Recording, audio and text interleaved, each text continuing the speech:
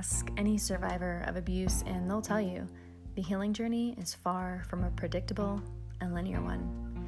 There are no playbooks, no step-by-step programs, no one-fits-all processes for navigating the path of healing. But fortunately, there are tools and resources available to help you thrive, and it is my mission to make them more visible and accessible to you.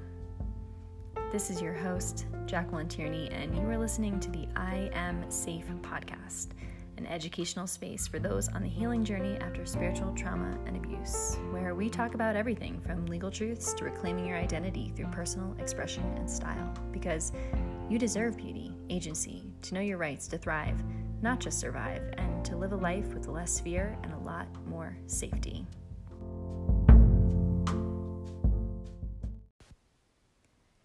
This is episode number 3, Rituals for a New Life.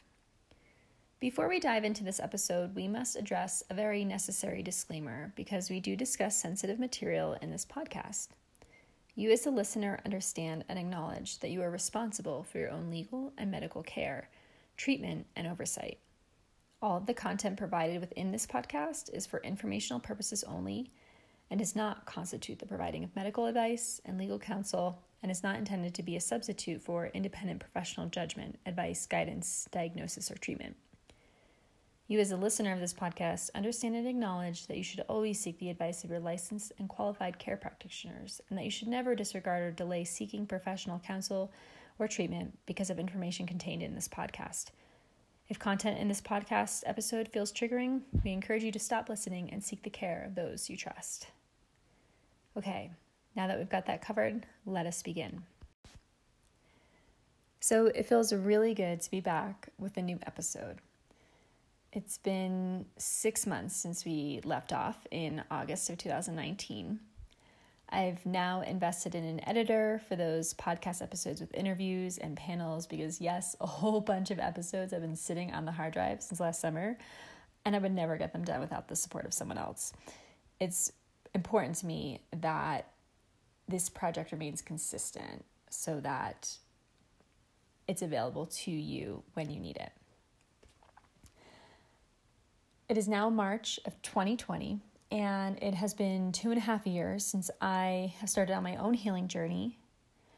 And it was at the 2-year mark, actually right before I started this podcast, where the most intense healing and processing and spell breaking happened for me.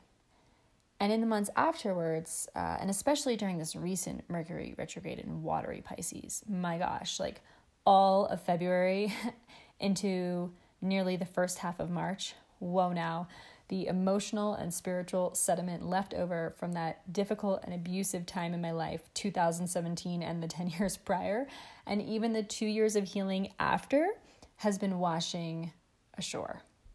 I've been feeling waves of sadness and sometimes despair. And now I know this season of early spring in the Northern Hemisphere can be challenging for some, me included. Winter is still lingering. The vibrancy and bloom of summer is still a ways off for many of us. Money can be tight in this transition season. And as we are waiting for warmer weather and the sunlight vitamins, the clouds of depression can start to roll in. I've had depression since I was a child. I'm 35 now, so I'm pretty familiar with the cycles and rhythms of my depression and my emotions and how to tell the difference between sadness and kind of a depression and just feeling let down. And I know that my mental health is better overall this year than in springs past. So what I think I'm experiencing is actually a residual grief and soul retrieving. In mid-February, about a month ago, I posted the following to my private Facebook page. I'm going to read this to you.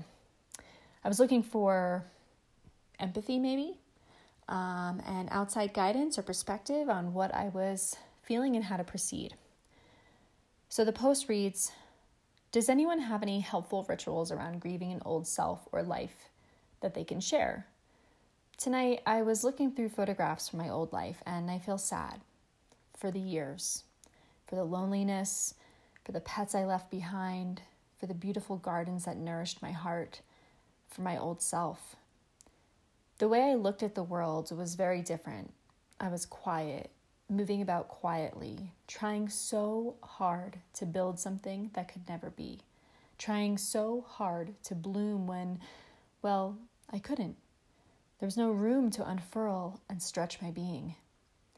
When I finally left in 2017, everything changed. And not just the outside stuff like home and work, income and lifestyle, even community. And that was like pole to pole opposite. But my face shape changed. My body shape changed. My creativity changed. Even the texture and color of my hair changed. Looking through the decade of photos tonight, I'm not sure if anything of then remains the same. I like who I am and what I am capable of so much better now. I'm becoming who I was always meant to be, but sometimes I still feel sad about the old pain endured and the me that was missing all of those years. And, I feel sad for that me that was missing, but I'm also feeling sad and missing the parts of me that were able to grow and be nourished in the old environment. Parts of my being that I've not been able to tend to because of financial, physical, and environmental circumstances. For example, I'm surrounded by the most gorgeous wildflower fields in the summers, but I don't have my own garden to tend to anymore. I miss that. In my old life, I had a ritual of going out into the garden every single morning with my 2 cats and looking at what had budded and what had bloomed and touching and smelling everything and being in touch with nature. And I haven't had that for 2.5 years now. Although now I have a small desk in the living room and it is covered in succulents and orchids and all these very happy plant babies who I just adore every day. So that keeps me going.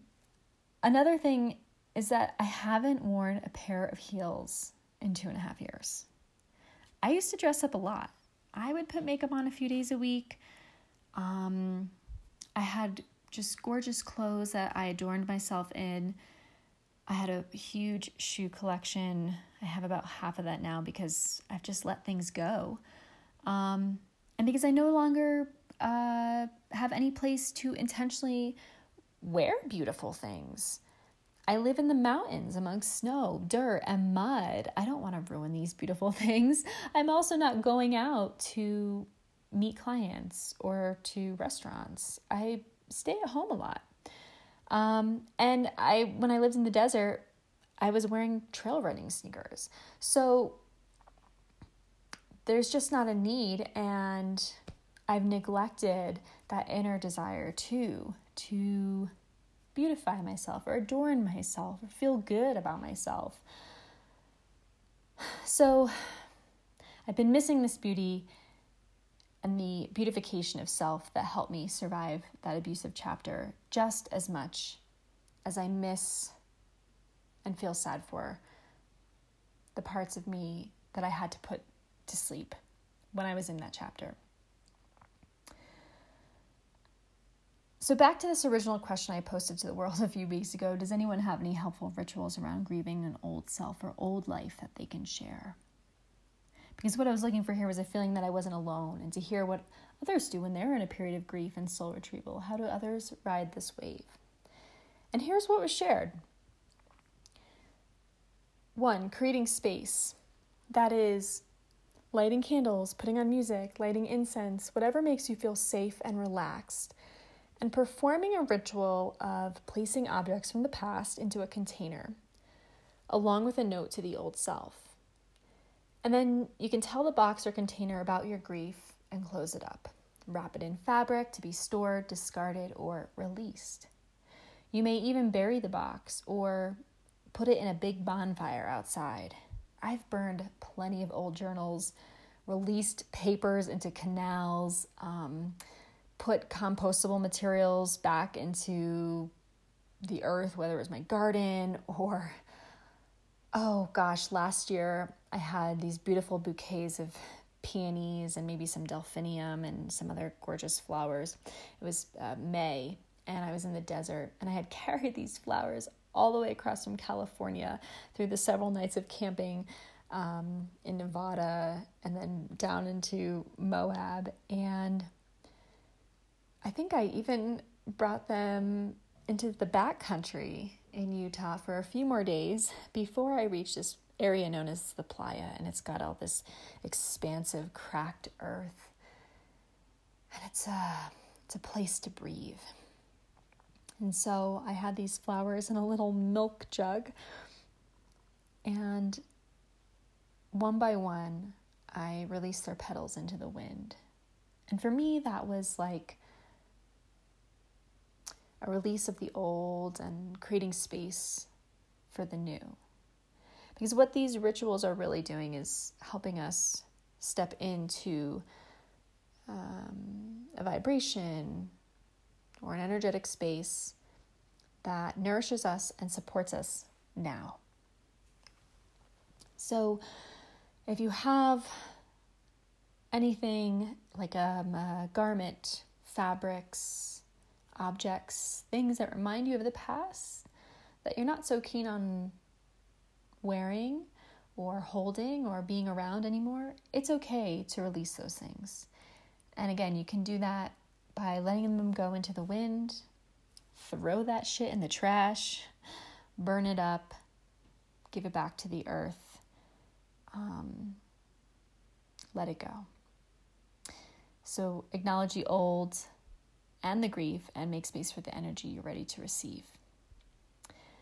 Another ritual that was shared is shamanic journeying, guided visualizations and meditations to meet the old self and greet that person however it feels right to do, and then to witness the old self, to, quote, understand and acknowledge that person and all the life you gained by knowing that path. Another ritual that was shared, working out all the emotions on the canvas, like painting or illustrating or collaging or just getting messy on paper. And you know who's an expert at the relationship between grief and creativity? My guests on episode 2, Jennifer Price Davis and Kara Elsie Jones. Go have a listen to that episode where we talk about moving grief or moving through grief through the creative process. Another ritual that came up, and this is a personal favorite of mine, baths and bathing. So salt baths, swimming in the ocean, herb baths, wading in the rivers, standing under a shower of water, cleansing with water, creating sprays of herbs and water to clear the air. The element of water is known to help move caked, cracked, and lodged energy. Some other options, hypnotherapy, tapping, otherwise known as emotional freedom technique, burning bowls, exploring the inner child workshops, and self-portraits. You know I'm always down for a self-portrait. You can use bells, you can light fires, incense. With fire, be safe, please. So keep it contained in the sink or in a bowl, or in a fire pit or ring. You can also light a candle and incense. That carries the fire element as well. Another ritual I've performed for myself in the past during times of grief, and couple that with anger, was writing a person's name on a piece of paper, or write a poem, letter, make a drawing, whatever you want, and then ripping it up into tiny, tiny shreds and throwing that ish in the trash can. Low vibrating energy, be gone. It feels so cathartic. Breath work is another modality I've experienced, and that helped tremendously with healing some old childhood gunk I was carrying around. I had a few one-on-one breath work sessions about a year prior to my leaving my old life, and it really helped me heal some gaping wounds that were, then not taking away energy that I needed to move forward in my situation, which I did a year later. I left. energetic work that supports cord cutting, and this can literally be the cutting of a cord or a string or binding of energy so that you can move forward with ease, may also be magical work you want to explore by yourself or with the assistance of a trained and seasoned practitioner. I will leave some links in the show notes of those I've worked with in the past, including Nicole Hernandez for hypnotherapy, Brianna Sassi for magical workings, and Erin Telford for the breath work. But whatever ritual you decide to participate in and or create for yourself, be sure to follow your intuition and what feels healthy and safe for you, because what may work for another may not be the right fit for you, nor where you are in your journey.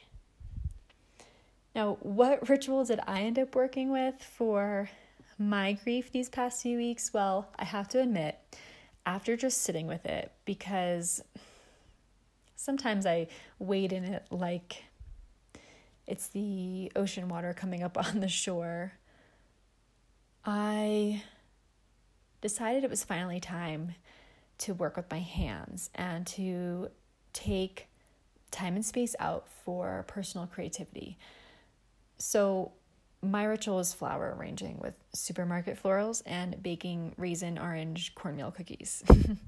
I had to find a way back to that beauty that I love so much. And you know what? That beauty was determined to find a way back to me.